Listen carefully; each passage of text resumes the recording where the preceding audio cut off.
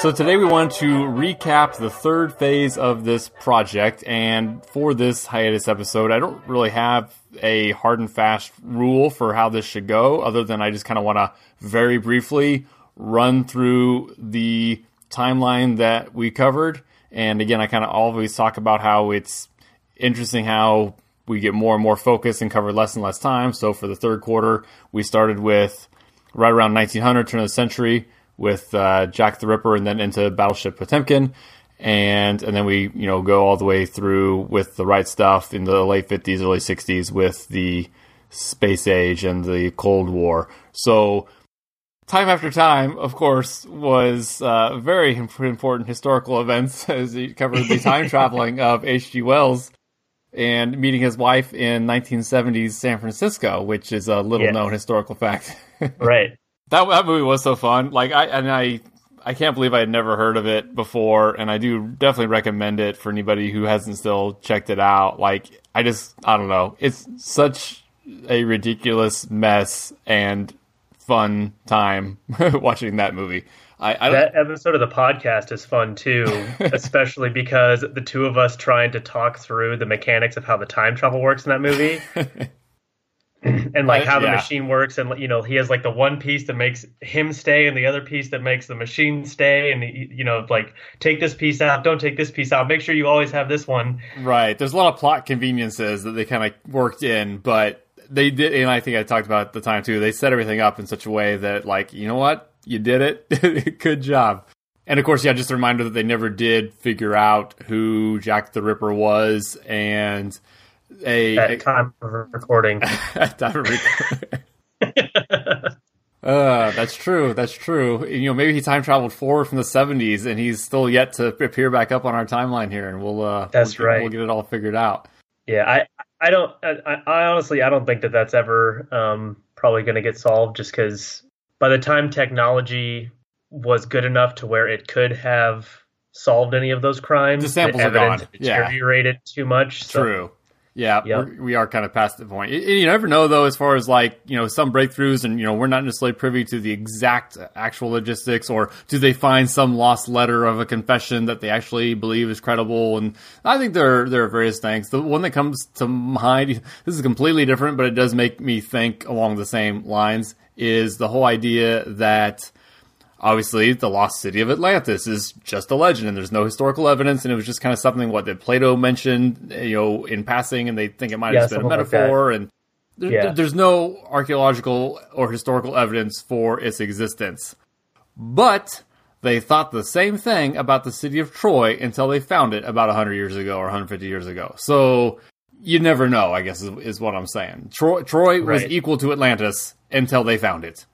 So maybe you know what, in 50 years they find Atlantis and we're like, oh yeah, here's why we thought this, here's what it was, and this is not in our timeline at all. But there was actually some rumors or conspiracy theories that it was this place in Africa. Have you seen those videos? That they kind of think Atlantis might have been this region that dried up in Africa and is now part of the desert, but 1,000 years ago, or sorry, probably 3, 4, 5,000 years ago, it could have actually sustained, and there's some evidence of possible structures. And again, it's all speculation, obviously, but it is still interesting, and not at all what we're supposed to be talking about on this timeline. But we are pretty far from Jack the Ripper. as we have established, what we do here better than anyone is go off on tangents. Yes. Yeah. The other thing about this movie is that it is almost as historically accurate as is it Johnny Depp in From Hell? Yeah, that it's trash. It's based on one of which I don't remember how much of this we covered in the original episode, but it's based on one of the popular conspiracy theories that Jack the Ripper was in some way tied to the royal family. But a lot of those conspiracy theories have been debunked in one way or the other. But there are a ton of theories on who Jack the Ripper is or was, including, members of the royal family, people with connections to the royal family.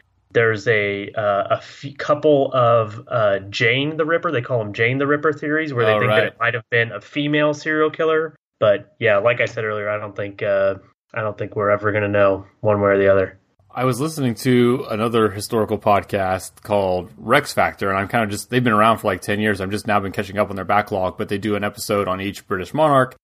And the Jack the Ripper thing came up when they were around this time period, and they did mention the completely debunked and disregarded theory that it could have been a member of the royal family. And they even had the reasons it was a theory. And of course, I forget exactly who was involved, but basically there was a reason, whether it was from a venereal disease or some kind of rumors of infidelity that somehow led to maybe they wanted to silence a prostitute and all the prostitutes she might have talked to. So that was the possible justification they were trying to say with... That's the exact plot of From Hell. Okay. I guess I haven't seen From Hell since I saw it in the theater, so I'd completely forgotten about I thought all that. So they basically took this theory and then said, what if it's true? Here's the story as a movie. Which, again, that's, I guess, kind of a... fun's not the right word, but an idea. Okay, what do you remember most about Battleship Potemkin? I really like Battleship Potemkin. I know, right? I really, really liked it. The more I think back about it, I'm like, that was a really good movie and a really good story, yeah. Yeah, especially the Odessa Steps scene. Yes, that's what I remember as well, yeah. So this was the first time I'd actually ever seen the movie, but I had seen that scene before, or at least parts of that scene, but seeing it as part of the movie, I think made it even better and kind of added to context, my appreciation of the scene. And then, like, since then, I've seen like multiple videos and stuff of people explaining like why it's so cool and why it's so important and all of the pioneering like effects and camera work and stuff. And then, all of the homages to it that I think we talked about a little bit in the episode. But yeah, that was such a cool movie. Yeah, and just the tension we talked about and how it's basically just 3 scenes, and you got the mutiny and just the real life tension involved and the communist propaganda element to it being released 20 years later. It's kind of commemorating the Bolshevik Revolution and how this revolution, a decade or so before was kind of a prelude in lots of ways. And Lenin talked glowingly about what the guys on the Battleship Potemkin did as, again, kind of a prelude to the ultimate communist takeover of Russia. So it's just a lot of layers, and it's a movie that is very significant from both a filmmaking standpoint and from a historical standpoint in the events it covers. So it's like the perfect movie for this whole project is Battleship Potemkin. It just kind of highlights everything we're trying to hit. It's short, and it is on YouTube. You can watch the whole thing on YouTube for free. That's right. And so, I mean, this is like probably one of the most accessible, and it's really like, I think a lot of times people, they see, this movie, came out in 1925? Right around there, yeah. And the whole silent film thing might scare people away, but it really is engaging. It's paced actually pretty well, and it's not even long. It's it's not like Lawrence of Arabia, which I have no problem sitting down for the entirety of Lawrence of Arabia. I love that movie, and we'll get to it. But it's 3.5 hours long. Like, that's an entire afternoon. Like, right, that's half it's a commitment. Yeah.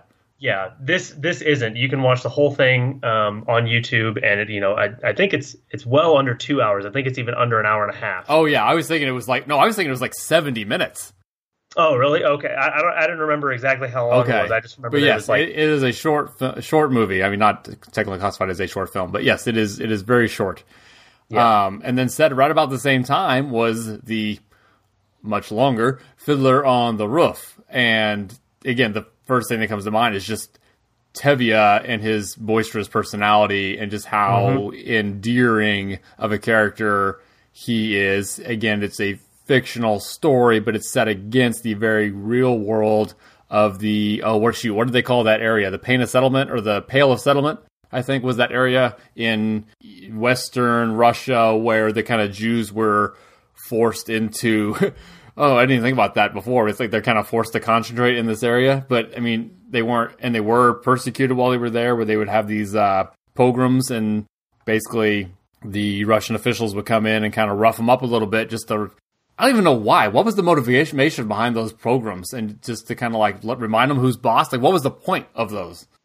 So it seemed to they don't really explain it in the movie, but I think it's just kind of like which, I mean, this is kind of a shitty thing to say, but like it's just that same anti-Semitism that's been around for like a few thousand years.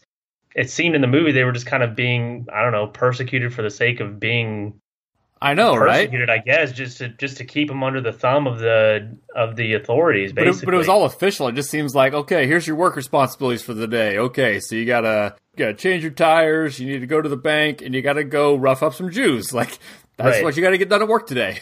Right. Like, well, and the guy, the constable or the head, authority figure guy, the one who comes in with his goons and actually does the pogrom at the wedding. He's like almost annoyed that they're taking it so personally. He's like, look, guys, like I'm just doing my job. Like I gotta come in here and mess your stuff up and break everything and beat you guys up. Like, it's just something I gotta do. I gotta hit my quota. I mean, I've only roughed up 4 Jews this month. Like, exactly. Yeah. And it's almost beyond him that they would like take offense to that. It's like, geez, guys, like it's just my job.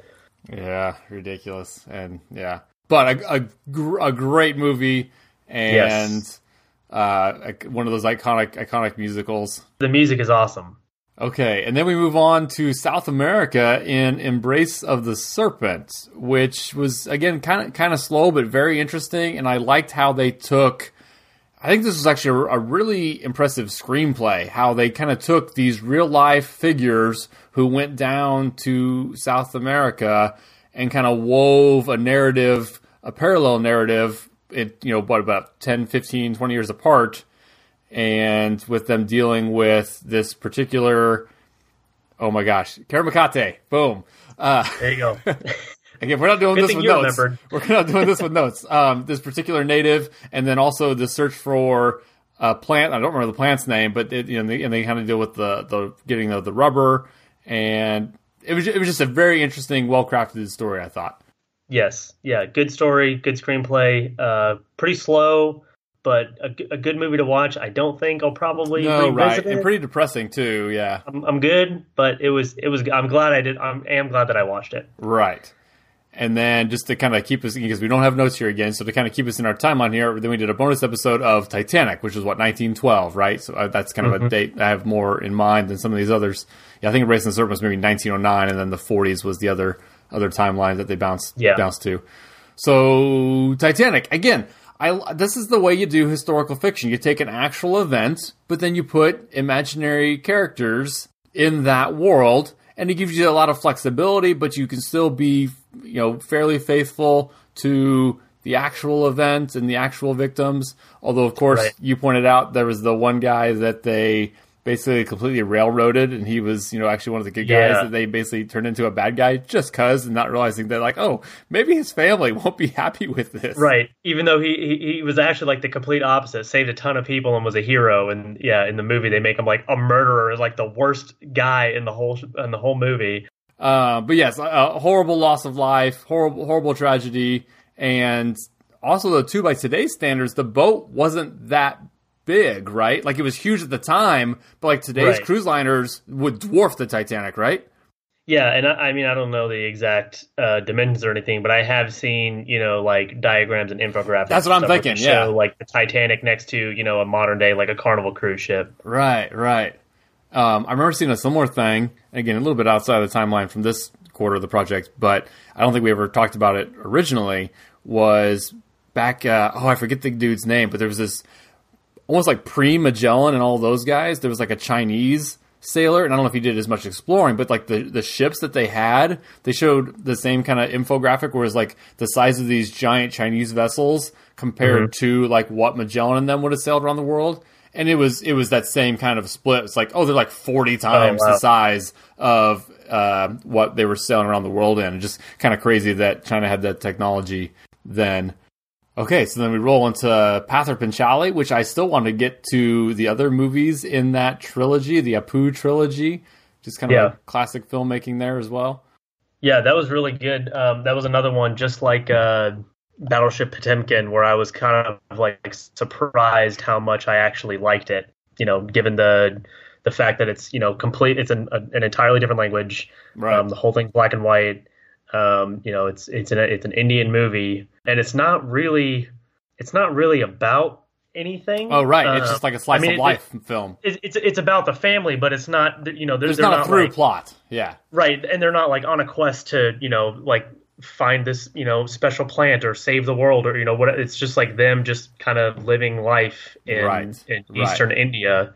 But yeah, it was really, really good. And with a lot of non-professional actors and semi-autobiographical by the guy who wrote the book, and just kind of an important glimpse into a small part of the world at that point in time. So I think it was set in the 19-teens, because we kind of have it after Titanic here, and pre-World War I, which we get into first with Gallipoli, which allowed us to look at kind of Australia and New Zealand, and then how they were involved with the disastrous Gallipoli campaign in kind of the Middle Eastern area. Was it part of Turkey technically, Gallipoli? I'm trying to remember actually where Gallipoli was. So they were fighting at the time was the Ottoman Empire, but they were Turks ethnically. I think I'm picturing where it was. It might have been just south in like Jordan or something, but it was like basically that area though. Yeah. And again, I've listened to other podcasts since talk about the Churchill's role in kind of that failed thing too. Because I think was that maybe even they don't mention it in the film, and I don't think we talked about it. Was that actually Churchill's idea? The whole failed campaign into Gallipoli, and I don't remember. I don't know. It's a costly defeat for the Allies and for the sponsors, especially First Lord of the Admiralty Winston Churchill. So I don't think we mentioned that at all, that it was kind of a big hit for his reputation. Was he there? He was definitely one of the directors of it. I don't know if he was physically in the area at the time. Okay. And I guess I always kind of knew peripherally that Churchill had a disgrace early on. I just hadn't made the connection that disgrace was the Gallipoli campaign and tied into this movie. Yeah. And that makes sense. Yeah, political effects. Yeah, Churchill was demoted and then resigned and left for the Western Front. What the heck? That's crazy. And then obviously he comes back later. But yeah, so that was a big hit for Churchill, actually. So add that to the episode we did, because I don't think we mentioned him at all. Yeah. And then, we continue. We kind of intentionally at first, I kind of do like approaching from the non-standard. We kind of backdoor our way into these conflicts, because next we went to Lawrence of Arabia, also set during World War II. Sorry, did I say World War II? World War I. World War I, yep. Yeah, focusing not even about World War I itself, but about the parallel conflict of, again, we talked about the Ottoman Empire, and this is kind of the beginning of its dissolution, and then the Arabs, ethnically different from the Turks, but still under the realm of the Ottoman Empire, are wanting to make sure that they come out of this with their own autonomy. Yeah. Yep. And how Lawrence, T.H. Lawrence, or T.E. Lawrence, right? Oh my gosh. What's his middle name? I don't know what his middle name is, but it is T.E. Lawrence, yeah. Okay. And anyway, he and his role in this, and yes, we did kind of talk about how the movie definitely exaggerated some things, but that he is one of your nominees for most interesting humans ever. Yes. And I think this movie, Lawrence of Arabia, of all the movies that we did for season 3, I think it's my favorite one. Oh, okay. I definitely don't say the same about that film, but I'll keep an eye out. When I make the same judgment, I'll let you know as it comes up, because I haven't thought about that ahead of time. But I know you're a big fan of Lawrence of Arabia. I definitely like it. I've seen it 3 times. I'll watch it again. Yep. But not necessarily one of my favorites. Yep. I think I would go so far as to say if it's not perfect, which I think it's perfect, but I'm a huge fan of it. If it's not perfect, I think it's as close to perfect as you can get. It is very impressive. Performances are so good. The writing is so good. The sets and the action and all of the practical effects, which are awesome. They're not cheesy like a bunch of other movies are that were made around that time. True. Yeah. I mean, you actually feel like you're there. I'm going to go ahead and say it's not even my favorite World War I movie on our list here. But oh my gosh. Okay. Moving right along to definitely a more typical and almost kind of like the quintessential World War I story is All Quiet on the Western Front.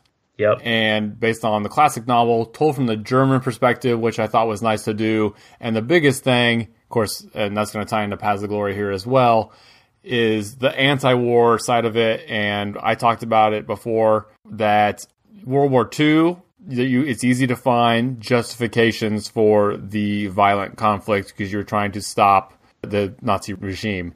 Right. Versus World War One, I am still convinced was completely pointless and should never have happened. And All Quiet on the Western Front, especially highlights that. And you always think of the Germans; they often get painted as the aggressors, and arguably, well, definitely rightfully so in World War II, and arguably it was justifiably so in World War One, although they weren't necessarily that much worse than anybody else. But we see the soldiers on the front, these kids right out of high school, maybe even like would-be seniors in high school, who are just doing it for this sense of nationalistic pride, not because there's any like righteous cause. The cause is the fatherland, the motherland. It's the same with the Australians in Gallipoli. Why are we going to the Middle East? I don't know, because we're helping our buddies. We're representing our country. They turned it into a freaking team sport for no reason, and then millions died. It's so political. And there's even that scene in the movie, in All Quiet on the Western Front, where they're sitting under that tree and they're talking about, I mean, I don't even remember the specifics of the conversation, but they're talking about like, well, one country's fighting another country, and they're, and they're just talking about, well, the countries aren't fighting, like we're fighting. Right. Why can't the leaders come out here and settle this themselves? Yeah, exactly. Not trial by combat, but yes, the one-on-one combat to determine the war. Right. And actually, so a movie that had not yet come out at the time we did these episodes, did you get a chance to see 1917? Yes. It is awesome. It was very, very good. And so let's go ahead and use this opportunity to kind of work it in. So it is told from the British point of view. And I actually didn't catch what I was going to say. I didn't catch what year it was set in. Oh boy. Okay, but because it's not. Hey, the War of 1812 didn't end in 1812, so maybe the movie 1917 is set in 1916. Right. But it's not about a specific event. It is more kind of like All Quiet on the Western Front and Paths of Glory, where it's just kind of generally set within the war. Specifically, I believe in 1917. Yeah.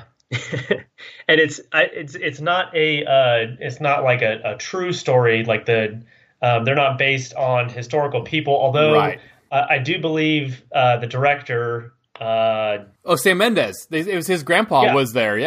Sam Mendes, he I think he did base some of the story off of his grandfather's experiences, but it's not like it's not like Lawrence of Arabia where like these guys are these actual characters. Right. I don't know if there's a historical figure in the movie. I don't think there is. I think it's just kind of a more broad kind of telling a story of these two soldiers in this conflict, but nothing super specific historically speaking. And the continuous tracking shot was not as gimmicky as I thought it might have been going in. Like it felt very natural to the narrative they were telling. Yes, and I am a sucker for that kind of stuff. I love looking like I love long shot or long takes. Yeah. And then I had heard obviously before I went and saw this that it was that they shot pretty much the entire movie. It made it look like it was one take. So then I was like trying to find where they were cheating and where they were making the cuts, and a few of them you can, but like there are legitimately like set like you'll go 10 minutes and it's like I don't know where they could have put this cut, and going back and researching it later, they just didn't. Oh, really? They had takes that were that long. Oh, okay. I assumed I just wasn't seeing them too, but yeah, I guess to your point, they probably did just have. And I guess you don't think, man, that's like, did they do one take or did they do like these massive resets? And yep, we're going to fill the 10, 20-minute scene again, which. So, talking to, or I say that like I was the one who talked to him. In interviews with some of the actors, they were talking about how they rehearsed super extensively before they ever started filming.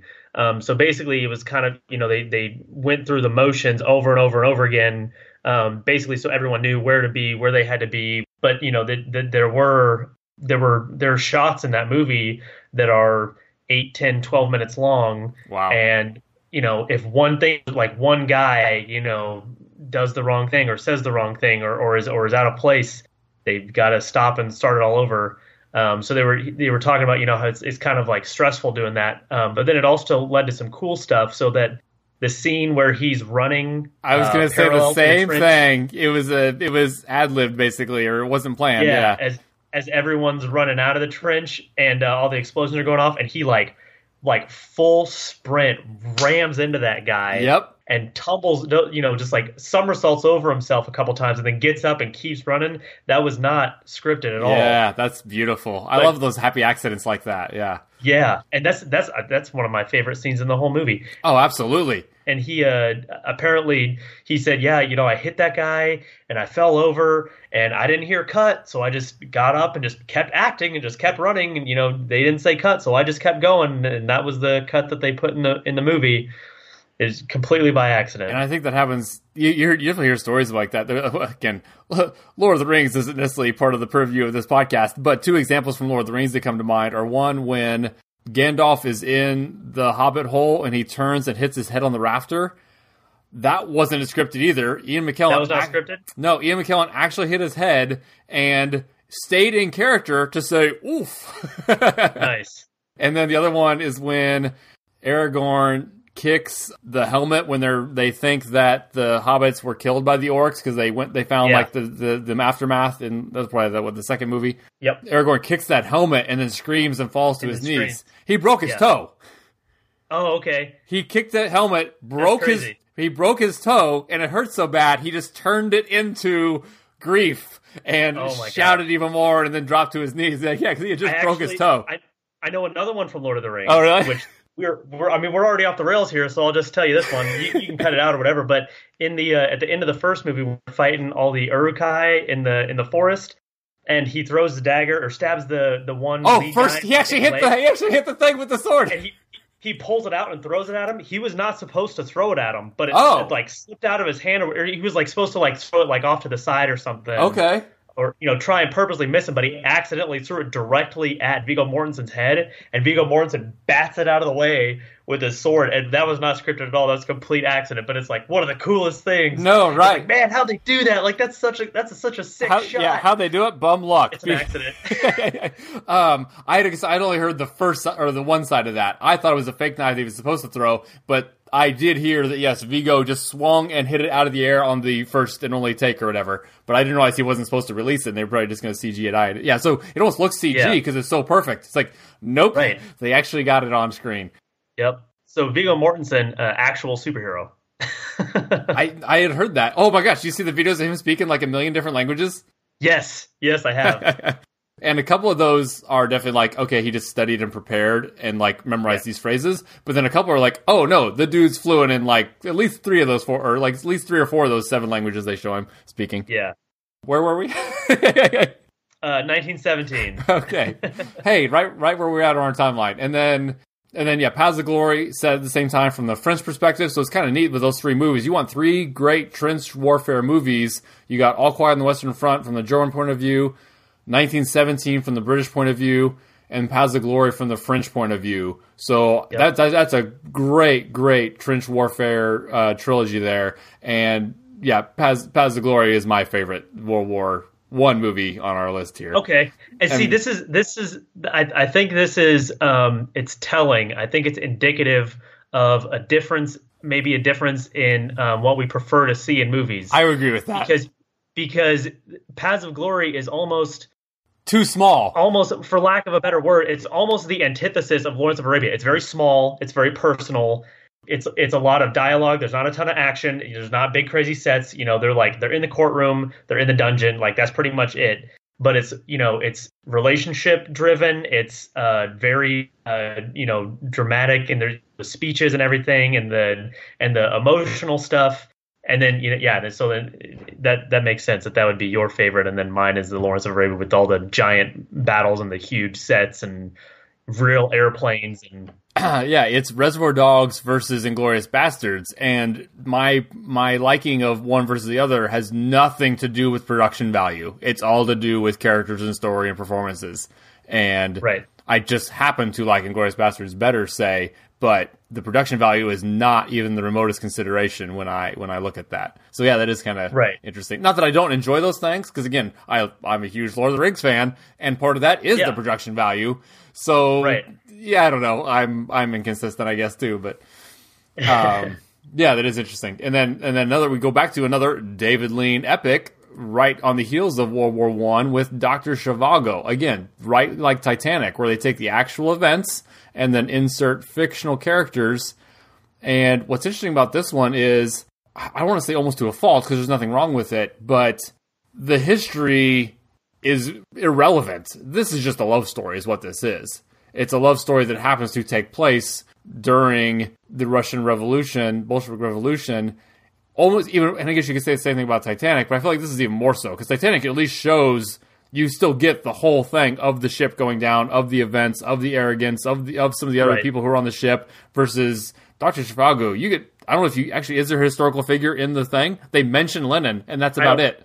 Yeah, I don't think so. And I mean, like, Titanic is called Titanic because, like, even though the story is Jack and Rose, it's not called, like, Jack and Rose and they happen to be on the Titanic. Oh, right. It's about the Titanic sinking, whereas Dr. Zhivago just happens to be set in Russia during the Bolshevik Revolution. Right.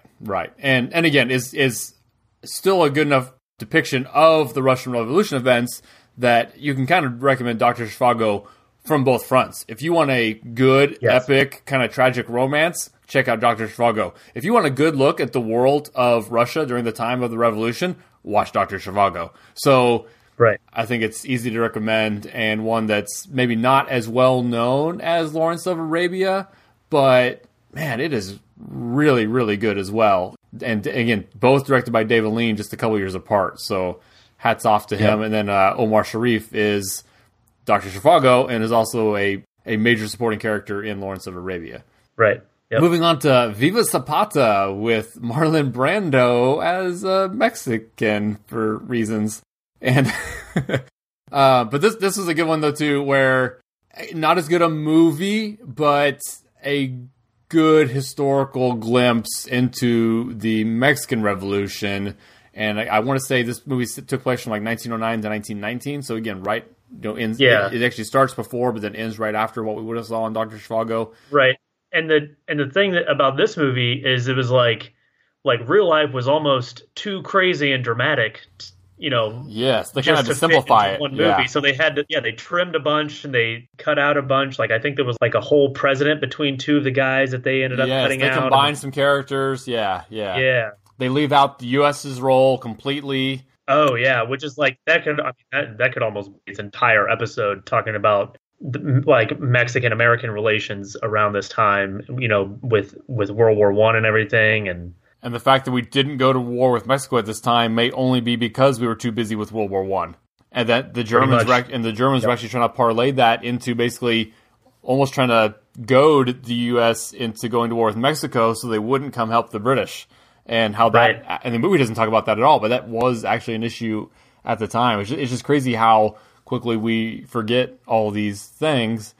And now, in a historical note worth mentioning that works into this timeline that doesn't actually come up in any of our movies here, but as we were recording this on April 9th of 2020, in the middle of the COVID-19 pandemic, this is the point, 1919, 1918, that's the exact point of the Spanish flu pandemic that killed, the numbers you hear vary, but it was like, 10 to 50 million people around the world were killed by the Spanish flu, which we should also note here did not originate in Spain. Right. So if you Google Spanish flu deaths, it looks like the overall mid to high estimate is 50 million. Okay. But I mean, this is one of the things that's like, this is so. It's not cool. It's not a cool thing about history. It's an interesting thing about history is like the way that things happen sometimes on top of each other. Like it's sometimes hard to kind of remember that history is just real life things that have already happened. It's not a story. Like there's no reason that World War I and the Spanish flu should have happened at the same time. But like those two things happened at the same time. And like what an insane time to have lived through, or, to be around in. Like, all these millions of people dying during World War I, and also, you have like everything going on with like the Russian Civil War, and you also have the Spanish flu. Like it was nuts. No, and that's a great point you actually make, because I think it's very easy for us to try to storyify everything and make it into this nice, tidy narrative. But that actually reminds me of, say, Richard Linklater's Boyhood, where he kind of took some hits for not having a through plot, and he was like, our lives don't have plots. Well, neither really does history. We can find the stories, and storytellers will use history. And again, I do this myself, both in my podcast and a lot of my writing, is, you're going to find the stories and tell the stories, but it didn't happen as a story, to your point. It just happened. And then I guess a telling of a happening becomes a story. But as far as any kind of 3-act structure or plot twist, it's like it's like there's the puppet master holding the strings, like, oh yeah, Spanish flu. It's like, oh, that's such a Deus Ex Machina. Like, why would you? Yeah. Of course, I suppose it literally was. And actually, no, I've seen that up at the school and stuff, where so a lot of the teachers are talking about, like, they're constantly telling the students, like, we talk about history. You're not living through history, and we're trying to illustrate that. To your point, we kind of always are, but to the teacher's points, yeah, but this is one maybe unlike anything that has yet happened in these high school students' lifetimes. How many things will be talked about 100 years from now, and that we are actually now living through a once in a century, hopefully not more than that, event. And it's interesting, and what do I constantly talk about too is how everything is connected, and it's just kind of neat that now people who never knew about the 1918 pandemic, or if they did know about it, were loosely aware and didn't actually even know the year. They just kind of maybe had heard of the Spanish flu, but couldn't have said if it was 1817 or 19 or 40 or whatever. I think they're all kind of now aware. Oh yeah, it was right about 100 years ago. And I'm seeing old newspaper clips talking about school closings in 1919 on the tail end of the Spanish flu pandemic to try to keep the spreading to a minimum. So it's all connected. Well, and to be topical, you hear a lot in the news about, like, contraction rates and hospitalization rates and death rates for COVID-19 by age. And one of the things that is, thankfully very dissimilar from the 1918 flu to COVID-19 is that the flu in 1918, So COVID-19 is pretty much, it's mostly old people, right? I mean, obviously you have your cases of younger people that get it and die, but mostly it's 65 and older. In 1918, the flu, it was, old people and young babies, which you see with normal flu, but also like a 20 to 40 year olds. Yep, they call it a W curve. Instead of a U curve, it was a W curve. Right. Which is crazy. And I heard the reasoning behind that from, one of the communicable disease experts that was on a podcast was talking about. So the Spanish flu had one, like you said, it could kill like the normal flu, but it had this added weird thing where it was able to, because part of what being sick does, it's actually your own immune system fighting against you. And the Spanish flu did that to such a degree that those with the strongest immune systems were fought the hardest by their own bodies. So that's why it was that peak of people who should have been the most resistant were actually so strong, they fell upon their own immune system sword, so to speak. Right. Yep. Yeah, just fascinating. When the Shakes the Barley, again, another kind of revolution, quite a bit after what we saw with, say, France back in the day, but not too long after Russia. But for some reason, this almost felt different, and I think it was just because this is English-speaking country against English-speaking country, and we are native English speakers. So I think we inevitably look at this conflict differently. Yeah. It was also interesting to see a sort of guerrilla warfare taking place in the early 1920s, and you kind of get that, prohibition mobster machine gun feel with, the black cars and all that, but it's also still this, I don't know if it actually got to the point where it's technically a war per se, but it was definitely a revolution going on. And with the Irish trying to break free of the shackles of the Brits and not being okay with good enough and they didn't want to be Australia or Canada. They wanted complete autonomy, or they wanted to die trying.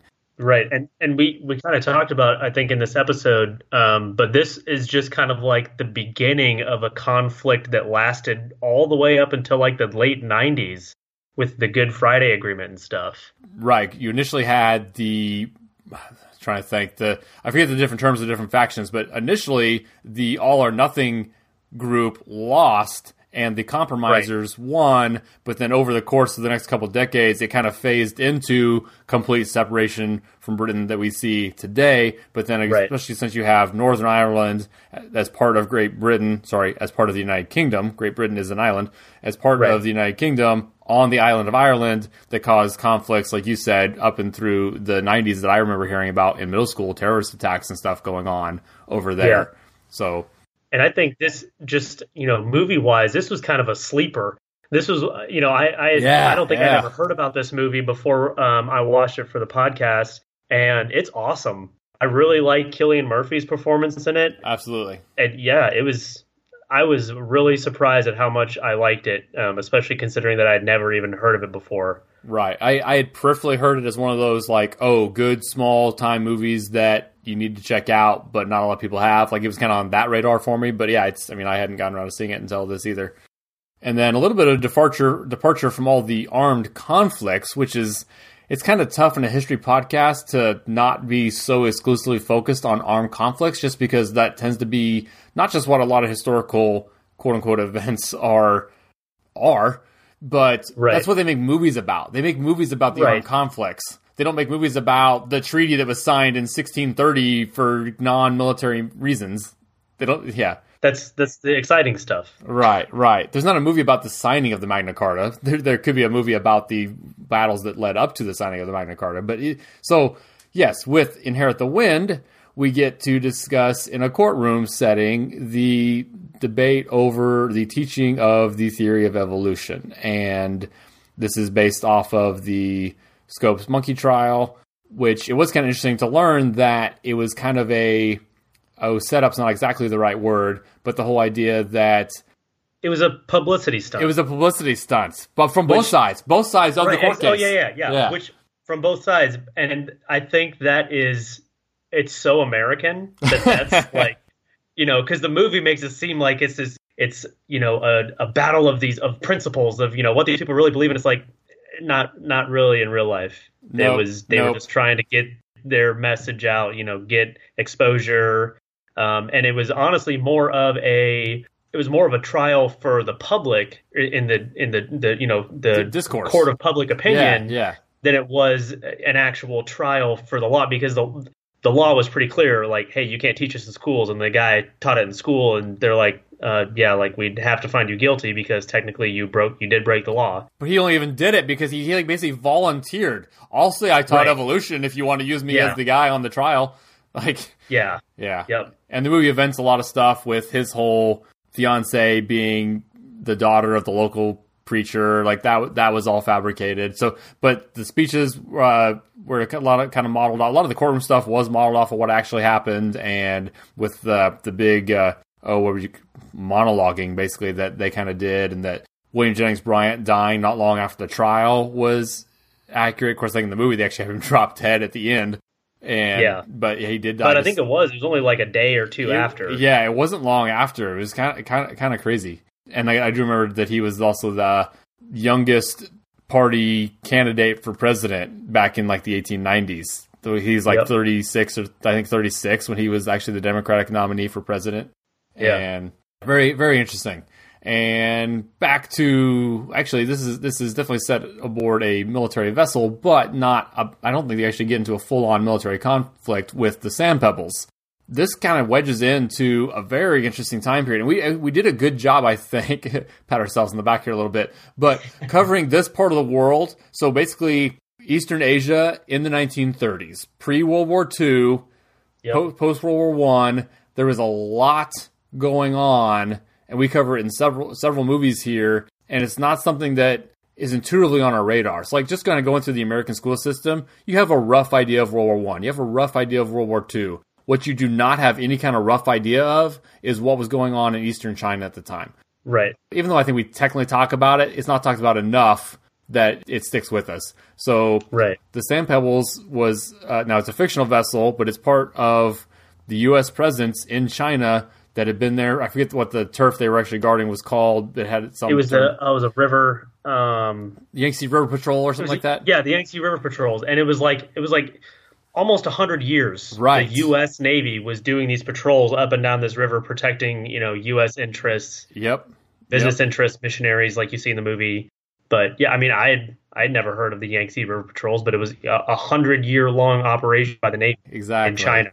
And we just completely ignore it. And then what happens in the background, and it's going to happen here in a couple other movies we're going to get to later, is the beginnings of this Chinese Civil War. So we can talk about it with Ip Man, we can talk about it with The Last Emperor, but basically would you use the word deposition to mean like a deposing of? Because you also use it as getting a statement from somebody. So, and you do call that deposing someone. Right. Yeah, I don't know. Word history thing. We're going to go with it. Anyway, so the deposition, that doesn't sound right at all. But the definition of, that is a definition. The deposing of the emperor in 1912-ish China, leading to then decades of conflict before the communists finally take over at the tail end of or after World War II. That is a correct usage of the word deposition. Just look it up. I am very smart. Is it kind of smart if you're accidentally smart? Yes. Okay. But yes, a good movie. Again, historical setting, but fictional specifics as far as characters and events go. So that's kind of why we did it as a bonus episode. But also a good movie. Best Picture nominee. That's kind of one of those big epics that not a lot of people talk about. Very, very racist.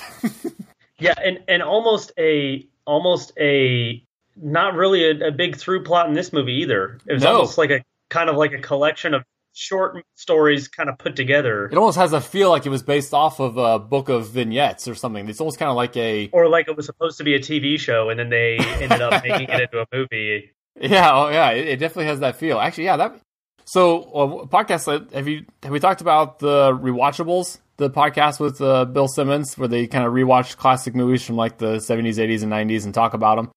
I think we've talked about it before. I don't know if I've ever listened to it. Okay, so they kind of gamify it, and one of the questions they ask when they're talking about these movies is, would it work if they remade it as a 10-episode Netflix series? So to your point, The Sand Pebbles, heck yes, it would probably be way better if they remade that whole story as a 10-episode Netflix series where you could kind of actually explore all the relationships and all the nuances and things wouldn't feel so rushed, and maybe they could redo it without the racism. Honestly, with a lot of these movies, I think they would, some of them I would say no. So like 1917, I think that's good as a movie, correct, just the way it is. Correct. But Viva Zapata? Absolutely. Yes, Viva Zapata. I think The Wind That Shakes the Barley would be an awesome, like a 10-part, miniseries or something. I think Lawrence of Arabia would be an awesome 10-part miniseries, which honestly, like, you can just watch that movie a half an hour at a time and just call it like a 7-part movie. That's actually a very good call. But yeah, Sand Pebbles would be a prime candidate for that. So moving on back to Europe. And again, I love this interstitial period between World War I and World War II from a historical standpoint. Not like I wouldn't want to live through it, but so the Weimar Republic in Germany is when Cabaret takes place. And we've probably talked about on the episode that this is probably one of the best movies not to win Best Picture because it was up against the first Godfather movie, I believe. And so captivating of a film, fictional characters, but again, set against the beginnings of the Nazi takeover, and you go from them talking throughout the movie of these Nazis being the background thugs that they hope to be able to use to rid the country of the communists, to by the end, the Nazi kid is singing a song, and you realize, like, oh, the Nazi numbers are skyrocketing, and there's more and more people wearing the swastika. And as we're getting into probably about the 1933 time, or probably still 32 by the end of the movie, but you're just a little bit away from the full-on Nazi takeover of Germany and the dissolution of the Weimar Republic. And again, a great movie, completely separate, very, very Dr. Zhivago-y, where it's just kind of this separate story taking place with the stuff going on in the background. But Yeah. I love this movie. And another one, just like The Fiddler on the Roof, the music is awesome. And they're actually like the music is actually, you know, being played on stage in the movie. Yes, and I always forget, is that the diegetic or the non-diegetic? I get that confused. is diegetic. Okay, diegetic means basically natural, and non-diegetic is it's not real. Right, like it's in that world, like the characters can hear it, that kind of thing. Okay. And then also like with the Nazis at the beginning, it's almost like they're kind of like a mild nuisance, like get out of here, you Nazis, like you guys scram, you kids. Yeah. And then at the end, it's like when they do that final pan across the audience, it's like everybody's Nazis now. Yes, and all of a sudden you don't dismiss them. You're now a little nervous about them. Right. Yep. And then we did a bonus episode on Hugo, both for.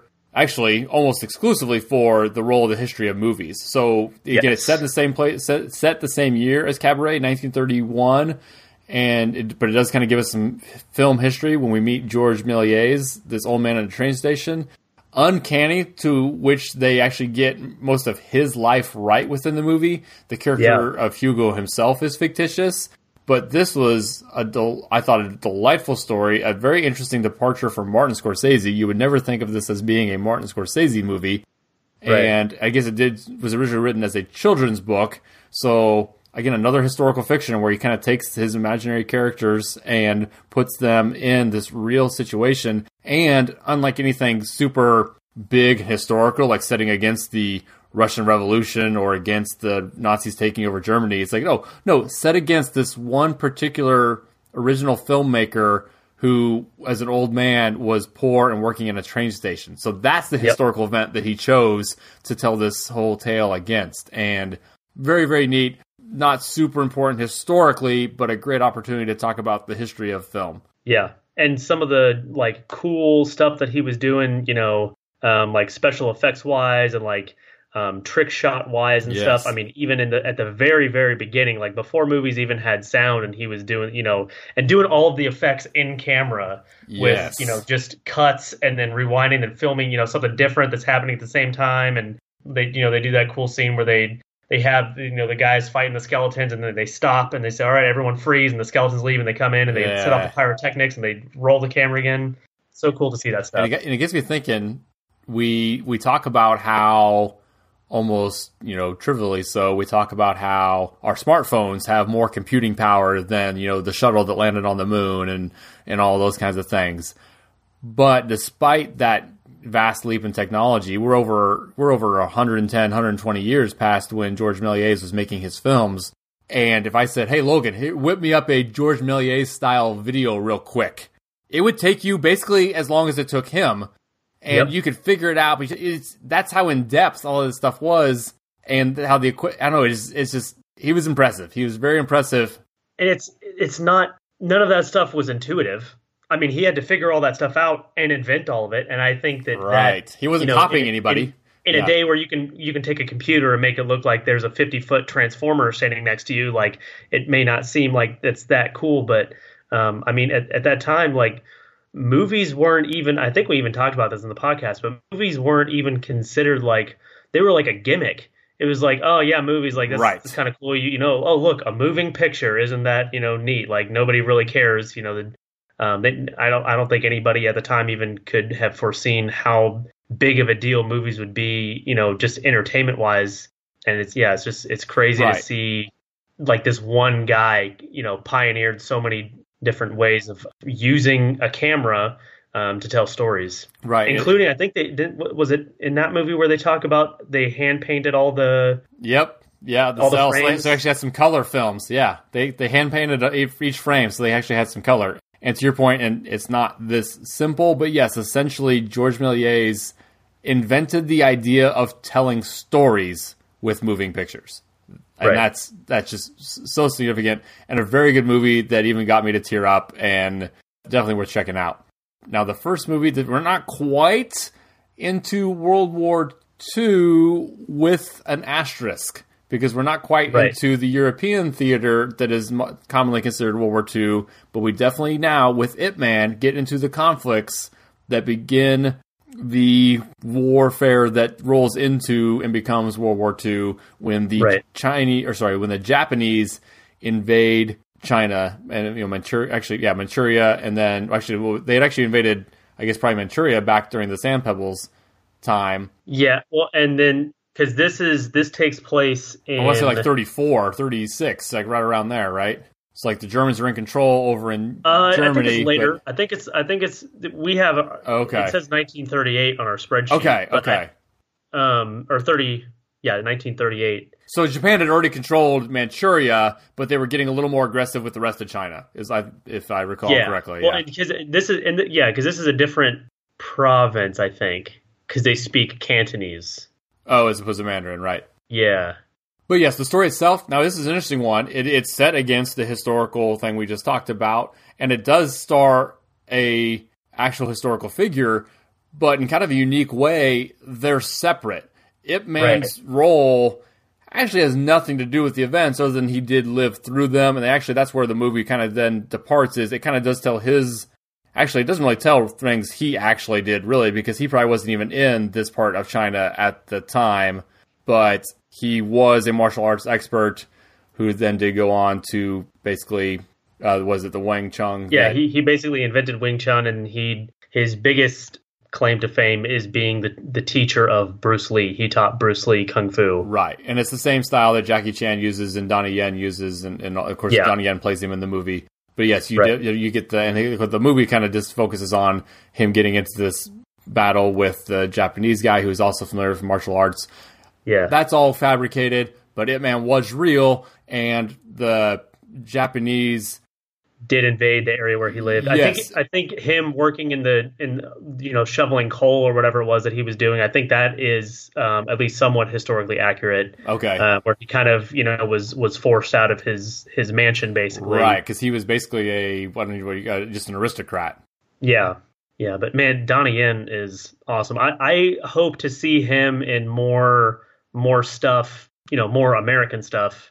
I think it's... Right, he was in Rogue One, and everyone loved him in Rogue One, and then, he doesn't just do a lot of English language stuff, it seems. I know, and honestly, I wish they would have made him, some badass Jedi guy in the actual Star Wars movie instead of relegating him to a almost Jedi in Rogue One, the one-off movie, but, almost kind of implying that he's a Force believer who has no Force ability. Is that almost kind of the vibe we're getting?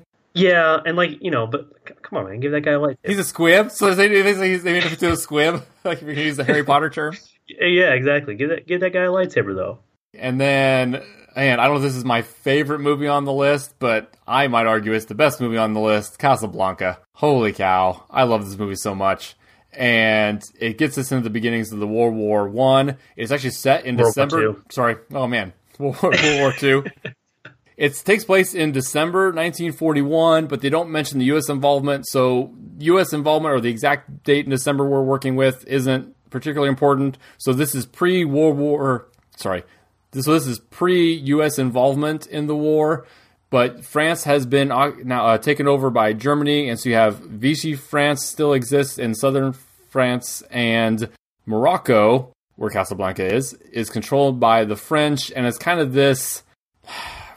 free space almost, because you have parties from all factions of the war that are here and not really fighting, and it's kind of this weird limbo area. So the French are in charge, but the German officials definitely have some sway, probably because the Germans do control Paris and everything at this time. Right, because Vichy France was kind of a puppet state of the Nazis. Yeah, so it gets and of course then the main theme throughout is then the not just the French resistance, but the overall resistance movement underground, fighting the Nazis in any way they can throughout Germany. And that's kind of what the whole plot. So, again, like many of these movies, the characters in Casablanca are fictional, but the world they inhabit is realistic. Yeah. And the French underground, the main underground guy isn't French, so that's why I kind of keep backing off from that phrase. Czech, I think. He's Czech, so... It's just kind of an interesting look into the people in Europe who were kind of forced to do whatever they could to undermine the Nazi war effort, but weren't able to be part of a full-on armed resistance.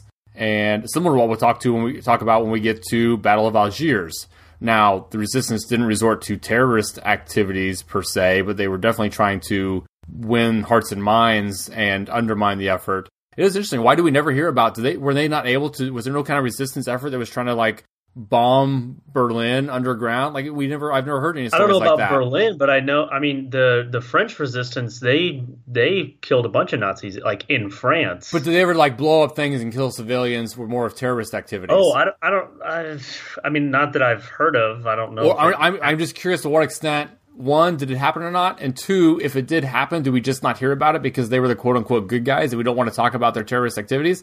I don't know. I don't want to presume that they killed civilians, but I'm also saying I wouldn't be surprised if in an attempt to undermine the German war effort, there wasn't something like that took place. Kind of like when we drone strike the Middle East, we take out civilians all the time and we don't consider ourselves terrorists for doing it, but because we're the quote-unquote good guys, right? It looks like, and this is just a 10-second Google search, research here. It looks like that most of their efforts were distributing information, gathering intelligence, and also counterintelligence against the Nazis. So it's more spying than attacking, right? And then also maintaining escape networks to get people out of concentration camps and prisoner of war camps. So it's more similar to maybe the Underground Railroad. Right. It wasn't as much we're going to blow up the Germans. It's we're going to do all this stuff that isn't, not nonviolent stuff, but like we're going to help, our friends escape, and we're going to distribute all this information and make it a lot harder for the Germans to wage war here and make it a lot easier for the Allies. Okay. But not necessarily, blowing up train stations and stuff. Right. Like we saw in Lawrence of Arabia, where they did kind of blow up some trains to disrupt the Ottomans and stuff. Right. Schindler's List. Obvious, iconic World War II movie that I think kind of to both our surprises was extremely accurate historically, depressingly so, focusing on, actual historical figures with Oskar Schindler, Itzhak Stern, and I was hoping by the end of the sentence I would remember Ray Fiennes' character's name, but I do not. Eamon Gauche? Eamon Gauche, yes. Gauche. So yes, those guys were all historic. The movie is very accurate. There's definitely a few things here and there, but for the most part, you can watch Schindler's List and be depressed at the accuracy of it. And the worst part about it is that it that's not even like the worst. Right. It's not like, this is the worst concentration camp. Like that was par for the course at every concentration camp.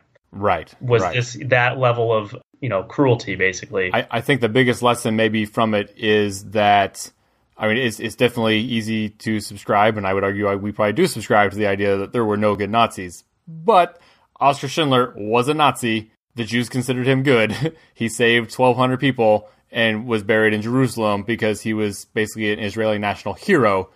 Right. And was a Nazi.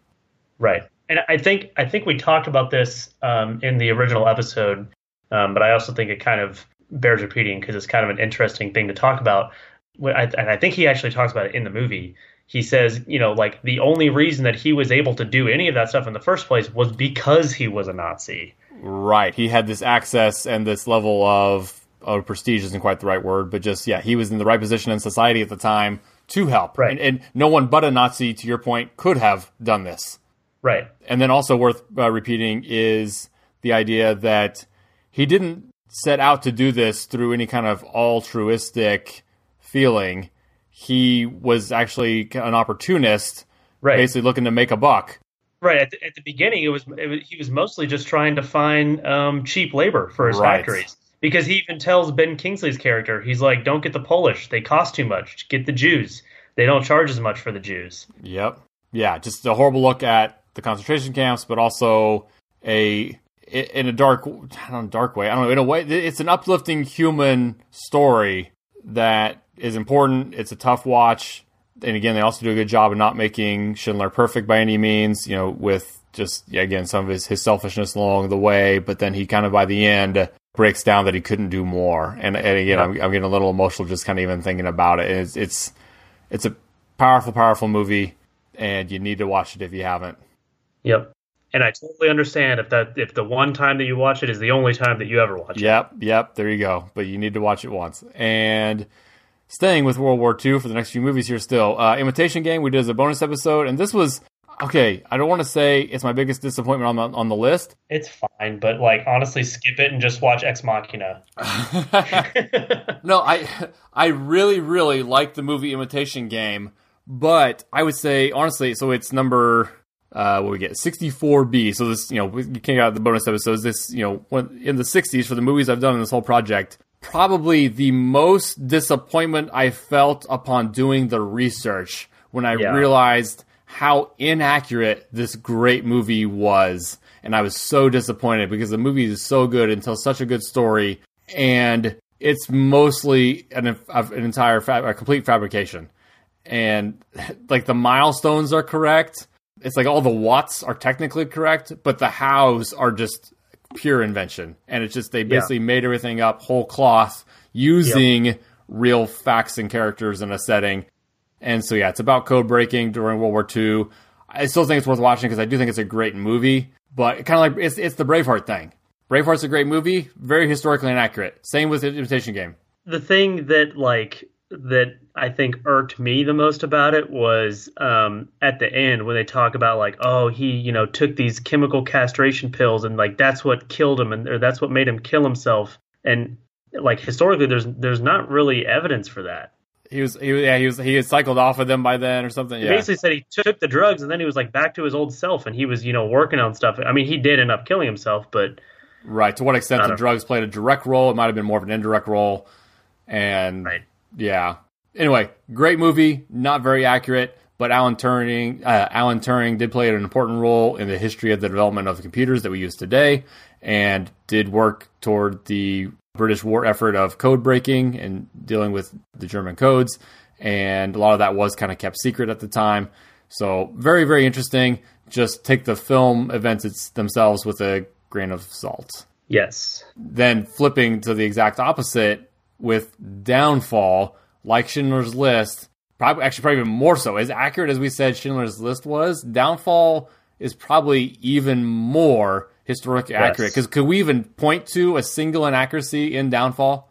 No, and to the contrary, stuff that I was like, okay, there's no way that there's historical basis for this. Like when I think it's Goebbels' wife, is killing all of her children, and like the last one, she has to like hold the basically force her mouth shut. I was like, there's no way this is real. Like this is like you guys don't have to try this hard to make Nazis look bad, right? But it turns out that there was actual like quote unquote forensic evidence. Like when that girl was found, she had bruises consistent with having the poison held in her mouth. And it's like, oh, okay, no, that's just real. That's just exactly how bad they were. Yes. So yes, this tells of the final days of Adolf Hitler in the bunker. The protagonist is technically a personal secretary of his who, I don't want to say turned a blind eye. Even that, so it's tough because she ultimately did not forgive herself for her role in aiding the Nazi movement, but she is someone we would not consider a Nazi. She was just a young girl who took a job, and it's fairly easy to actually kind of forgive her because she did not know the level of the atrocities. But in her later life, in real life, we actually see her interviewed, like the actual person interviewed as an old woman. She did not forgive herself and says that her youth was no excuse for naivety. And man, talk about important movies. Downfall. If you're gonna, you flash forward maybe even 500 years from now, how many of these movies on this list are still watched by historians or people? I mean, Downfall is hard not to earmark as, they're showing this to a history class 500 years from now because I think it's because of its accuracy and its relevance to this point in time. I mean, that kind of gets into a whole larger discussion of what films do kind of have that lasting power, because we can say, 500 years, that's crazy. It's like, well, no, we have, Shakespeare plays are 400 years old. So it's not that crazy to talk about art that can last. And film is just something that is not that old of a medium. The oldest films are barely over 100 years old at this point. So we just don't know yet. But man, Downfall is iconic. And it's only from 2004, I believe, but it is. It's got staying power in spades. And I don't think it gets a lot of love necessarily. Like, I mean, people who see it really like it, but I don't think that many people have seen it. Not a lot of people watch foreign films. I'm sure, I would imagine in Germany it's pretty well watched, but other than a lot of them probably don't want to be reminded of this time period. Right. But yeah, I mean, that's what all we need to say on that. And then Letters from Iwo Jima. So his next two movies, we kind of wanted to look at everything from the Japanese point of view. So Letters from Iwo Jima does tell the Japanese side of the events of the Battle of Iwo Jima and how it was essentially a lost cause from the beginning. So it's very, very depressing to get to know these guys on the island, knowing we as the audience know they're going to die, and they as soldiers knew they were going to die, and the Americans just had such vast superiority that they stood no chance.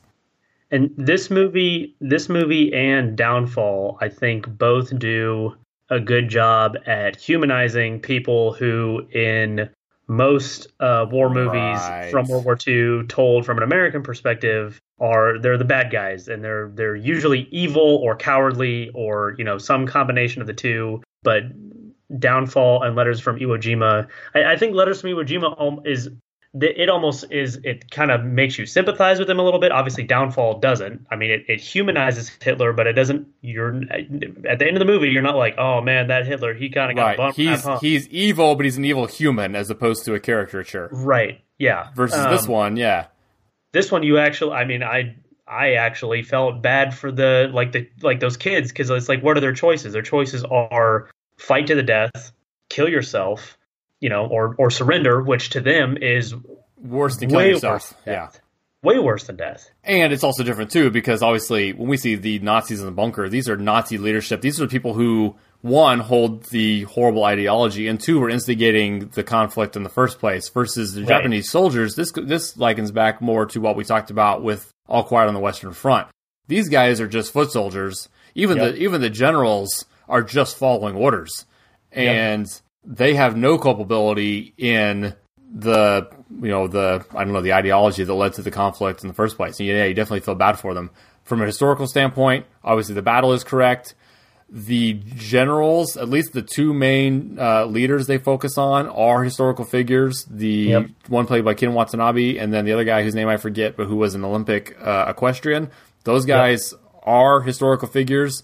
I think all the letters they kind of talk about and the common soldiers, I didn't see anything that led me to believe they were specific historical people, and they were just kind of representative. I think they were based on amalgamation, just research they had done of guys that wrote letters home from these forward islands back to mainland Japan. A very good movie, definitely worth watching. Yeah, and a good double feature with Flags of Our Fathers, which is also Clint Eastwood. It's like the companion piece to this movie. Correct. But that's told from the perspective of like the American Marines that were there, and then this is from the perspective of the Japanese soldiers who were there. But yeah, awesome movie. Yes, and then we button this one up, and we end World War II with The Grave of the Fireflies, another one that is kind of a must-watch. I hate to say the most depressing movie on this list, because we got some depressing movies on this list, but it's still in contention. Man. I mean, but it's between that and Schindler's List probably, but honestly, like, I don't know, it's close. Because it involves children, I think, and we talk about, who's innocent or who's guilty. Well, there's no doubt that the children are innocent. And so, yes, this is about a young brother and sister pre the nuclear bombings. They don't get involved directly with the nuclear bombings of Japan, but there is definitely the bombing going on, and their family is victim of that, and they starve to death. And that's not a spoiler, because from the first moments that they die and have starved to death. Well, yeah, because he says like the date is whatever, September whatever. Right. It's the day that I died. Right. And I think you see the train workers or whatever find his body. They find his body in his train station, starved to death. Yeah. So this is also very, it's one of those, isn't it a non-Miyazaki Studio Ghibli film? Yes. Okay. Yep. So very artistic, and I don't mean that in artsy fartsy way. Like no, this is a beautiful film. As sad as it is, and its sadness is almost part of its beauty, and it sounds like you could watch it in either Japanese or English, as Logan and I took two sides of that, and both had about the same impact. It floored both of us, and you watched it in Japanese dubbed, and I watched it, or you watched it Japanese with subtitles, and I watched it dubbed into English. Correct. And it floored both of us. So, it's not that bad as far as like the mouth movements not matching up, if that's an issue. Yeah, because animated. I think that's animated. Right. And I've even watched Rashomon, I think, dubbed, and I didn't really have a big issue with it. Now that was also because it was older. I think a newer movie dubbed would drive me crazy, but yes, watch Grave of the Fireflies. So we're finally out of World War II with a very interesting true story in Kon-Tiki about a Scandinavian man who successfully sailed from South America to Polynesia, proving that it was, with native technology, proving that it was possible for native peoples to have done something similar 1,000 years before. And that one sentence that you just said is literally the entire movie. That's it. Correct. It's that, but like an hour and a half long. Yeah, correct. And so we can actually move on. Well, I should say there's more stuff that happens, but that's where the historical accuracy part ends. All the shark attack and the radio problems and everything else made up. Right. The only thing I wanted to button was that the movie makes it seem that like he proved that this happened. In reality, all he proved that it was possible, and they still don't think it happened in any significant way. Like Polynesia was not colonized from South America, but it may have had visitors from South America. Right. And historically, I think the coolest thing is that this movie is a fictional version of a story that was also documented as a documentary, which you see being filmed in the movie, and that won Best Documentary at the Oscars in like 1950. Yeah, it's like the opposite of breaking the fourth wall. It's so weird. They're like building the fourth wall.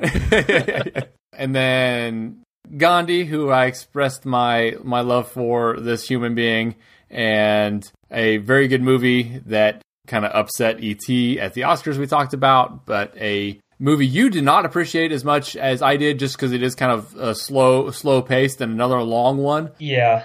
I think this one would have been better as a Netflix 10-part series. Okay, gotcha. And I'm also just not as much of an actual Mahatma Gandhi fanboy as you. Yeah, no, like, but again, it's more just the spirit in the sense that like the actual like human spirit behind what drove this guy. I don't think it was anything that I had realized before I saw this film and then subsequently read his autobiography, and just how impressive of a human and his worldview I just found fascinating. And this idea of aggressive nonviolent resistance and the principles involved with that, and then of course how he is considered a father of modern India and successfully ousted the British from the country, and he did it without the sword, without the gun. He did it through nonviolent resistance. And not only nonviolent, but he wasn't a politician. He's not a monarch. Right. He's not from some big, dynasty, some crazy family. He's not a military leader. He was just a guy who thought a certain way and was like, I think that this is how it should be. And everyone was, eventually was able to convince all of India, hey, you know what? This is how it should be. It would be like, and again, you can tell me if this is a good analogy or not. It would be like if Thomas Paine had won the Revolutionary War. Because it wasn't a war, Thomas Paine just convinced the British to leave. Yes, exactly. Yeah. That is crazy. And then, we already talked about a little bit The Last Emperor, but this is at our point on the timeline here in 1950, because that's kind of where the plot begins within the story they tell us in the movie. But this movie covers about 50, 60 years, going back to 1908, when Puyi first became Emperor of China as like a 2-year-old, and then it goes all the way through his death, focusing, it kind of goes back and forth. So it goes from his childhood, and then it cuts to him in this prison by the communists have him in prison and are getting him to quote unquote confess by writing a biography, and then it cuts back and forth to him going through not just his childhood in the Forbidden City, but then as he becomes a man in his early 20s, in the 20s, kind of being this player, and he has 2 wives and everything because he's a former emperor, and then getting recruited by the Japanese. And this is where it definitely parallels what was happening with Ip Man. The Japanese recruited Puyi to be basically the puppet emperor of Manchukuo, which he was cool with because he's like, sweet, I can say I'm emperor again, and I'm not super concerned with what the Japanese are doing to my country, because I was just, I'm kind of still rich, but my country ousted me, so yeah, whatever. Sure, the Japanese want to make me emperor again, I'll be emperor again. And then what kind of level of culpability he then had for contributing to the Japanese atrocities against China, and that's what then the communists are trying to suss out in getting a confession from him. So a fascinating movie. And definitely, this guy is on my list of yes. candidates for most interesting lines Yes. ever lived. This guy's life is nuts. And also Peter O'Toole is in this movie as his tutor. So another. Yes. Let's. We're gonna start a list here, and then I'm gonna make you vote at the end. Oh, geez. Okay, so we want to talk about it. Yeah, we'll talk about it at the end. Okay, so Then we jump to Akiru. I would put this in the category of Hugo. Actually, even less so. So in the sense that we only talked about this movie as an excuse to talk about Akira Kurosawa, just like we talked about Hugo, so we could talk about the history of movies. But this is an interesting look at the bureaucracy of post-war Japan and how quickly Japan recovered after World War II, which is frankly surprising. But there is no specific historical character, there's no specific historical event, but this is a really good movie, and it is set kind of in an interesting time period in Japan's history. But I think we can probably just move right along to Evita, which we will also skip very quickly over because this movie was trash. And It is historically interesting, dealing with Argentina and Eva Perón, who was the first lady, very popular first lady of Argentina, who died of cancer at just like 33 years old. And that's about all we need to say about that. Yeah. Motorcycle Diaries, very good movie. And I didn't necessarily do the research to get into it more now, but we did not get into super extensively Che's post Motorcycle Diaries life. When we did obviously talk about the revolutions, but we didn't get into detail about the Cuban Revolution or anything like that because it didn't really come up at this point in the timeline. And I hadn't really done the research. But yes, an interesting look at a important revolutionary of the 20th century as a young man and a young doctor. Right. And kind of seeing an experience that was formative to him, and that kind of the things that he saw on that trip kind of informed the ideology that he would have later. Shaped his worldview, yeah.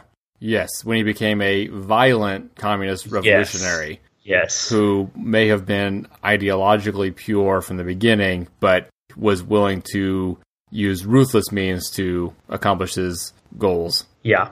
Good Night and Good Luck. Again, maybe a little American-centric, but it is set during the Cold War, and an interesting look at the communist scare in the United States. And I don't know to what extent other countries had similar kind of scares. Obviously, there were definitely communist takeovers outside of Russia, and we haven't really talked about a lot of those. Yeah, well, and even in countries that, when there weren't communist takeovers, communist at that point in time was kind of like like everyone was kind of looking for the communists. In America, you had, it's embodied with the McCarthy stuff, but all over the world at this time, in capitalist countries, people who were left leaning or communists or communist sympathizers were kind of being sought out. I ended up doing a little more research for another project that kind of unearthed some stuff I guess I missed the first time around when we talked about this. So this is set, I think, in 1954, when Edward R. Murrow kind of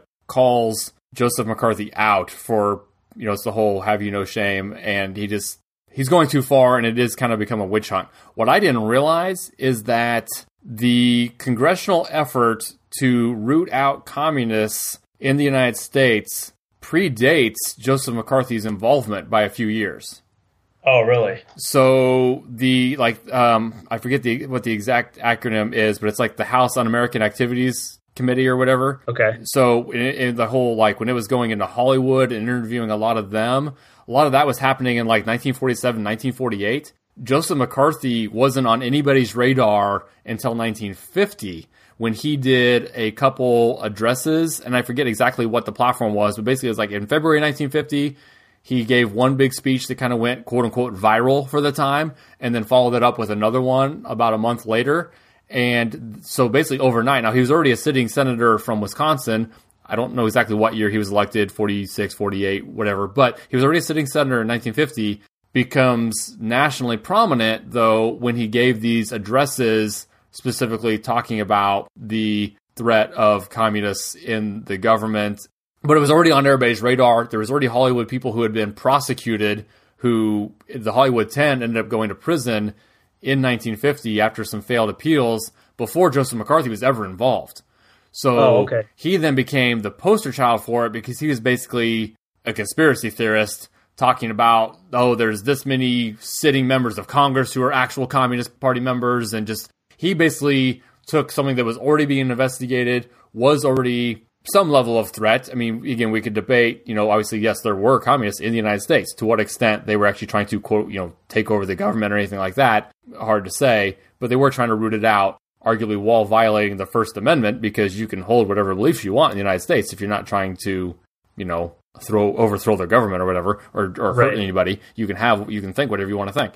But McCarthy, again, took it to the Alex Jones, Rush Limbaugh level, and he gained national prominence through becoming the poster child for all of that. Huh. So yeah, I thought that was interesting. Okay, so yes, Battle of Algiers was definitely a look at I don't want to say the justification of terrorism, but definitely a look at terrorist tactics that were being used by a desperate native population who felt they had no other alternative. Yep. And another sleeper. I really liked this movie. Yes, absolutely. I didn't know if I was going to like it very much, but yeah, it was awesome. Pretty much the whole movie is in French and in Arabic. Correct. And it's, again, foreign language, black and white, but man, it's good. And it's another one where you don't agree with everything that everyone does in that movie. It's almost like, do you ever on Reddit see the threads about, like, am I the asshole? Oh, yeah, it's kind of like that. Yeah. In that subreddit, they have, different responses. So, like, you're the asshole, or they're the asshole, or some people just say ESH. Everyone sucks here. You're right. Everyone sucks here. That's correct. That's kind of like how this movie summed up. Like, the French, they suck because they're, oppressing the native population, but at the same time, the native population then responds by blowing up a bunch of innocent people, and then they get, like, confined to these ghettos, and they're, everyone sucks in this movie. Yes, the easiest comp on the list is When the Shakes the Barley. It's almost an identical conflict where it's the French over the Algerians, and When the Shakes the Barley, it was the British over the Irish. But it's essentially the same thing, and like you said, everybody sucks here. There are no good guys, and you understand where both sides are coming from, and it's just a horrible situation all around where the French are nominally in control, they are losing control, the native Algerians are resorting to terrorist attacks, the French followed it up with torturing potential suspects to get information to stop the terrorist attacks, and it ultimately, though, did lead to the French losing their control in Algeria and Algeria becoming independent. And I mean, that kind of had a ripple effect, a mess that kind of falls outside of our timeline here. But a great movie, which you pointed out, the music has a very Tarantino vibe, again, and intentionally so. Wasn't this a Morricone score? Yeah, so it's a Morricone score. It shows up in at least Inglourious Basterds, which is where I recognize it. When I heard them, I didn't know that it was from this movie. So when I heard the score at the beginning of the movie, it's very distinct. And I was like, man, I know I've heard that somewhere before. And I was like, I think that is in the movie Inglourious Basterds somewhere. So I stopped the movie and I started watching Inglourious Basterds, and it's not very far in. Huh. It's when it might show up more than once, but I know for sure it shows up when they are I'm picturing the French girl walking in, like, to the rhythm, or the German girl walking, or somebody. No, it's the first time you see it, or the first time that you hear it, is when they are breaking Hugo Stiglitz out of his jail. Okay. When Brad Pitt is telling him, your status as Nazi killer is still amateur. We want to see if you want to go pro. While he's saying that, the music in the background is the theme from the Battle of Algiers. Okay, so I think I misunderstood the first time you talked about that. So it's not similar. It's the exact music? He uses the exact music. Oh, the from okay. Battle of Algiers is in the movie, yeah. Okay, that's crazy. Okay, moving on to another African set movie, getting more into Central Africa and the Congo with Lumumba. And man, this was another one that's kind of off my radar, because this isn't... Battle of Algiers is a famous classic movie. Lumumba is not really on anybody's radar. It is a solid movie, but it's not considered a classic of cinema by any means, but it's very well done. A very interesting character who, it's, the movie kind of paints it that he gets railroaded. I think real life is a little more complicated than that, but I think what we said at the time was Lumumba is the most complicated situation of any movie in this entire project. Yes, and it would be hard to follow if everyone was speaking English in that movie, but they're not. And to read subtitles and understand what's going on, and there's so many names, and a bunch of them are, they're names of people from the Congo. So it's, to us, it's like these names aren't like clicking, in my head. Like it's hard to organize them and remember who's who and who's, has alliances with who and who's has disagreements with who. Yes. It is a tough movie to follow, but it's good. Yes. It's just, viewer beware. It's a glimpse of something that we as Americans are definitely not aware of, and just all the parties at play who had a vested interest in Congolese independence at the time from Belgium, but then of course the United States and the Soviet Union end up playing a role or trying to play a role, and then the various factions within the Congo itself, and again, an absolute mess of a situation. But a very interesting movie that is well done and worth a look just to kind of give you a rough idea of what was going on in Africa at the time. And this was this was the late 50s, I believe, mid 50s. It says 1960 or 1960. Oh, we're into 1960. It starts out a little earlier because it shows like his not rise to power, but him gaining popularity, and then I think his whatever it was, like 2 months or some really short time of actually being the prime minister. Yes. Or the president, whichever it was in 1960. Okay. But there's also on YouTube, I don't remember the name of it, but there was a very cool documentary about the same time period in the Congo where they do a bunch of interviews with the guy who was the CIA chief of station at the embassy at the time. Oh, interesting. And it's really cool because you get to see, like, he talks a lot about America's interest in the Congo at the time and, like, the different ways they were thinking about trying to assassinate him and stuff. Wow. Yeah, that was I like I said, I don't remember the name of it, but... Do they paint Lumumba as the bad guy or just someone we need to get rid of for our own interests? So he's kind of almost talks about it like it was just kind of like purely his job. Like it's he didn't business. Really feel one way. Yeah. It's just business. But I think it was mostly they wanted to keep the Soviets out of Africa. And Lumumba was kind of opening the door to them because we had closed the door in his face. But it's... Yes, because, exactly. It was one of those things where he came and he was like, hey, guys, you want to come, like, let's have this partnership in the Congo. And America's like, I don't know about that. You seem, I'm not really feeling it. He's like, all right, I'm going to go ask the Russians then. And they're like, all right, well, now you're dead. It's that big a mess. And this is one that a 10 episode Netflix series wouldn't even do this justice. Like that would just scratch the surface. Yeah. You could do a whole different multi-season series on not just Lumumba, but the whole Congolese independence movement. You'd almost have to do a 10 episode Netflix series on you'd have to do like a whole series on the guy, and then a whole series on his relationship with America, and a whole series on his relationship with the Soviet Union. And oh man, yeah. And I think if someone was wanting to do that work, I think it could make an interesting show out of it. But I don't want to write it. Yeah.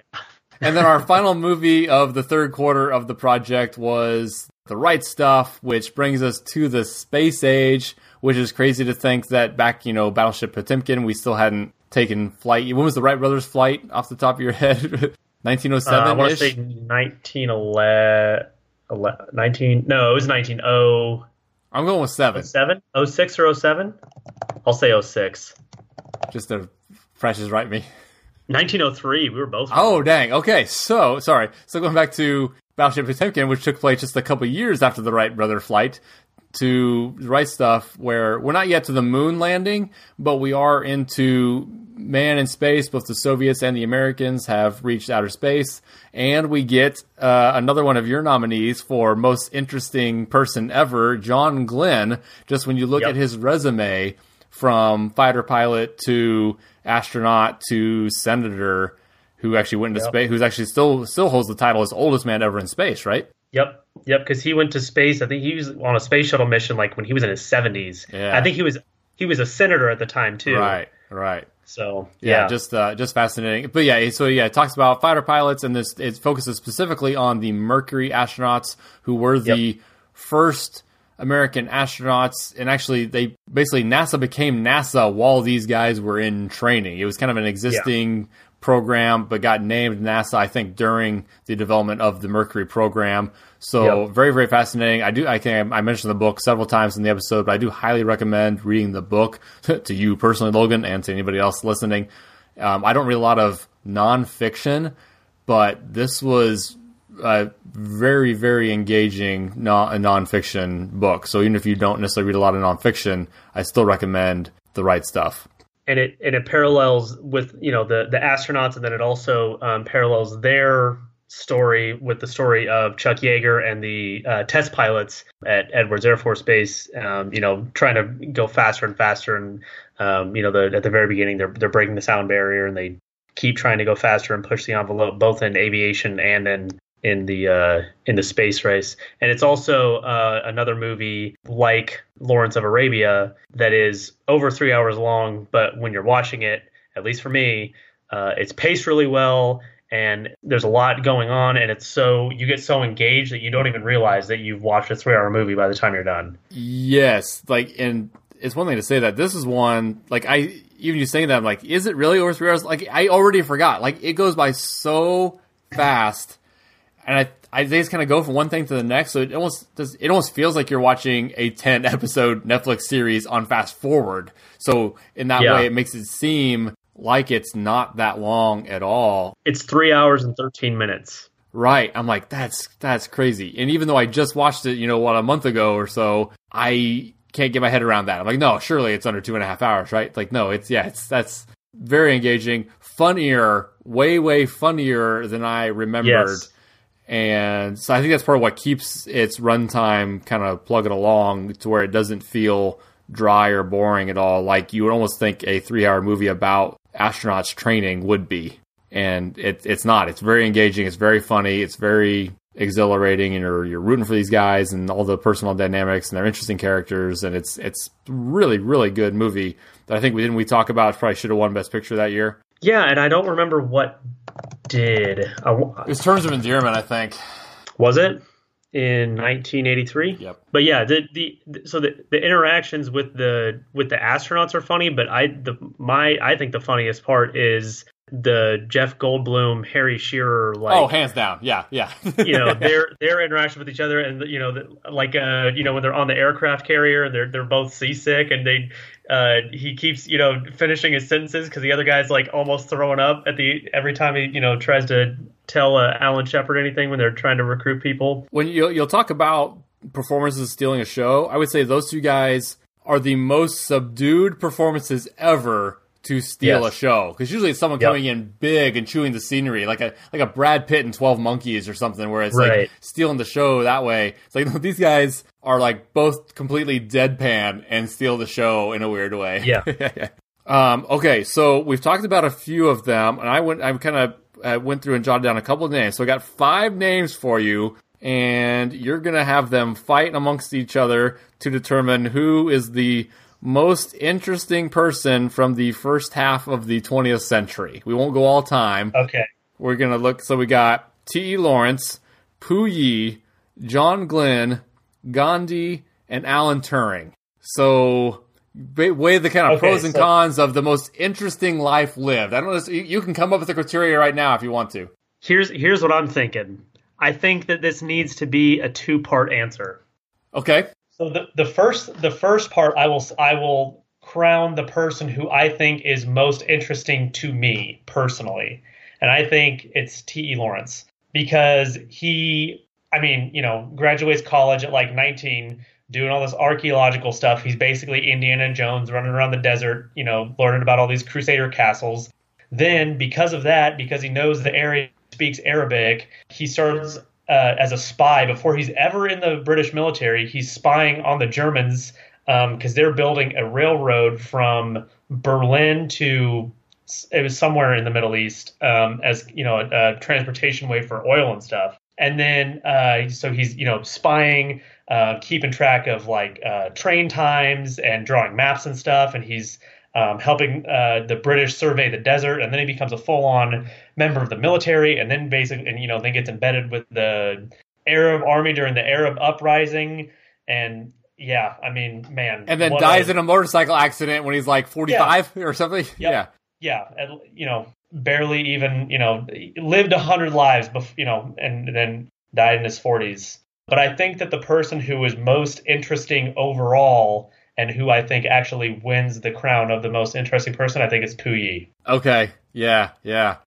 God Emperor to Gardner with 20s Playboy in between. Yes, he became emperor at 2 years old. And so already, he's up there, right? He lives his whole adolescence up into early adulthood as emperor. Then he finally decides to leave the Forbidden City and does his whole, Playboy thing where he's just partying it up, spending tons of money. He's got his 2 wives. The dude is, living large in Southeast Asia. Then World War II happens, and then he gets captured by the communists and loses it all. Goes from being the emperor of a whole country to, this rich playboy and then political prisoner, peeing in a pot. Recruited by the Japanese in between those two. Right. Oh, yeah. I completely left out that altogether. He was recruited by the Japanese. Yeah. But, yeah, I think he wins just because of the up and down. No, right. It's the rise and fall, and I don't know what you would call that exactly. It's almost like the opposite of a Horatio Alger story or whatever. And then the button, you would assume the button to all that would be, well, obviously then the communists assassinate him. No, they rehabilitate him and send him back out into society, and then he's just a poor gardener for the rest of his life, who sucks at gardening because he actually has no skills because he was a rich emperor who never actually learned to do anything. Yeah, and the craziest thing is that, when you talk about people who have crazy rises and falls like that, a lot of times they rose because they did all this cool stuff, and then they fell because they messed something up or they did something shitty. This guy, life just happened to him, man. He didn't, choose to have the communists get him or choose to have World War II happen. He's just surfing the wave of history. Right. I would say the only actionable choice he made where he kind of showed some kind of agency in his life was when he did choose to entertain Japan's offer. But at the same time, if he had refused them, they might just kill him, right? So maybe he didn't even have a choice with that, even though the communists were trying to hold him accountable for it later. So yeah, we'll make this an official podcast award now. So Puyi, congratulations. You are the winner of the most interesting human from the first half of the 20th century. And maybe we can try to keep that in mind as we go forward here. And now, immediately, just looking at this, we didn't have any women nominated, and I do feel bad about that. So that's something we can maybe keep an eye out toward here. That's kind of just from the movies we covered. I'm guessing if we did a little more research, we could start looking into some women who could definitely be on this list. From Amelia Earhart I think it was Babe Didrikson was a famous athlete, and Evita definitely had an interesting life going from. I probably should have nominated her at least. She would still lose to Puyi and T.A. Lawrence, but Evita going from basically a social climber to the actual first lady of Argentina. Definitely an interesting life. I think we were just kind of tainted by the bad movie there. Yes, so yeah, that's kind of the rundown of the 3rd season of History in Film. We will get started back up with season 4, the final season of at least the world history portion of this project. We'll see where we end up after that, but we'll start back up on Election Day. And thank you so much for listening, and thank you, Logan.